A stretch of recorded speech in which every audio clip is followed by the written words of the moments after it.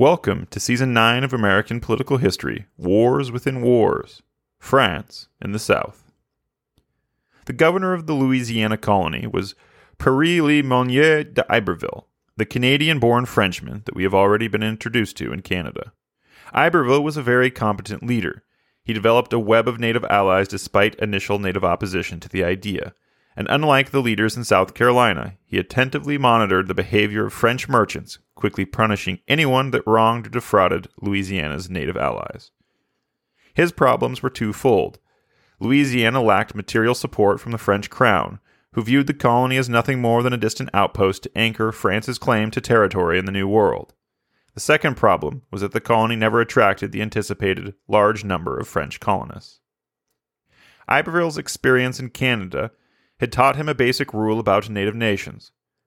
Always be acquainted with the most powerful Indian nations, the ones that could be most useful, and the ones that could do the greatest harm to your colony. Iberville had a deep understanding of native cultures and their emphasis on ceremony, ritual, and the exchange of gifts. Iberville introduced the idea of sending young Frenchmen, what we call teenagers, to ostensibly learn native ways, which they did, but they also made excellent spies, who could look after the powerful native nations that they had been assigned to. This allowed Iberville to counter any English offers with timely gifts before the nation's sachems had time to discuss how to respond to the English. Iberville was generally not in a position to counter the expensive gifts of the Carolina merchants. Instead, he relied on his knowledge of native culture to show his deep and profound friendship through proper ceremony, often able to speak to the sachems in their native tongue. The native sachems were delighted by a European performing their cultural rituals, and the results for Iberville were that sachems often decided to side with him over the better gifts from the Carolina merchants. Iberville would make a concerted effort to engage the Choctaw, Chickasaw, and Creek in diplomacy. These nations countered that if the French were serious about an alliance, they must move their economic activities east to be located more conveniently for those nations. In response to these demands, the French established the settlement of Mobile. But Iberville had great difficulty in establishing a web of native alliances around Louisiana, which had been done so easily around Canada. The Chickasaw were actively engaged in the slave trade, which had created deep and long-lasting grievances between them and the nations that they had raided for generations. Slavery gave an economic trade advantage to Carolina, who, unlike Louisiana, was willing to buy as many slaves as the Chickasaw could obtain. The Chickasaw were apprehensive about both the French and the English. The French posed a threat because they had been courting the Chickasaw's traditional rivals, the Illinois, Arkansas, and Choctaw. Carolina, although 500 miles away, were encouraging the Choctaw and Arkansas to become slavers, which would almost certainly mean they would eventually be selling Chickasaw captives to Carolina. Seeing that Carolina could just as easily trade with other nations, the Chickasaw understood that they were potentially expendable, and if Carolina fully backed one of their rivals, they might be the ones ending up being sold as slaves.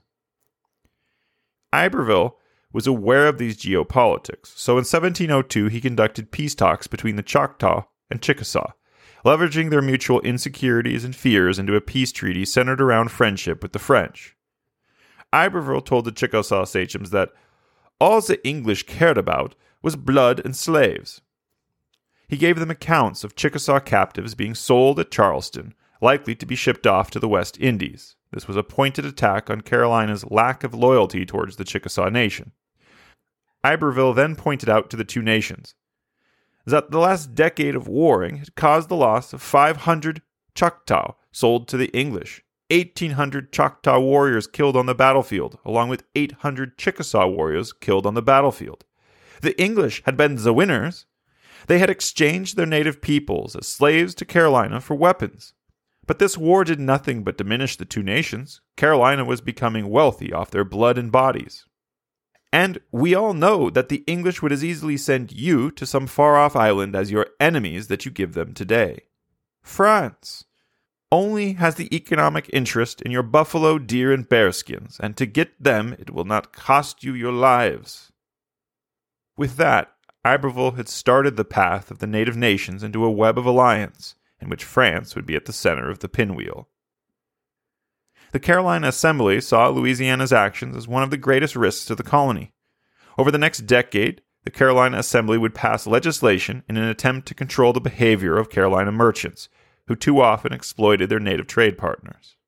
The Assembly looked for ways to provide native debt relief, believing that nations which accumulated too much debt would be incentivized to side with the French. The French would always be able to completely ignore and absolve them of whatever English debt that they had accumulated.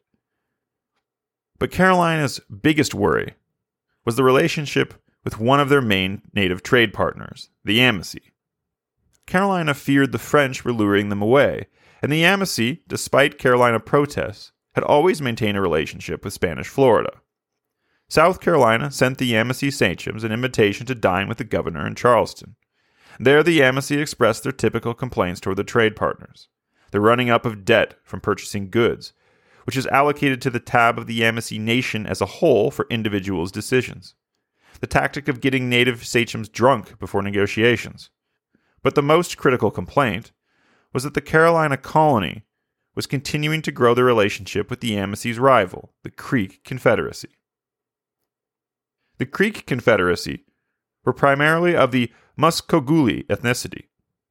The core of the Creek Confederacy was formed from the nations of the Coosa, Coweta, Cusita, Abaca, Tuchibachi, Hitachi, and many other smaller nations.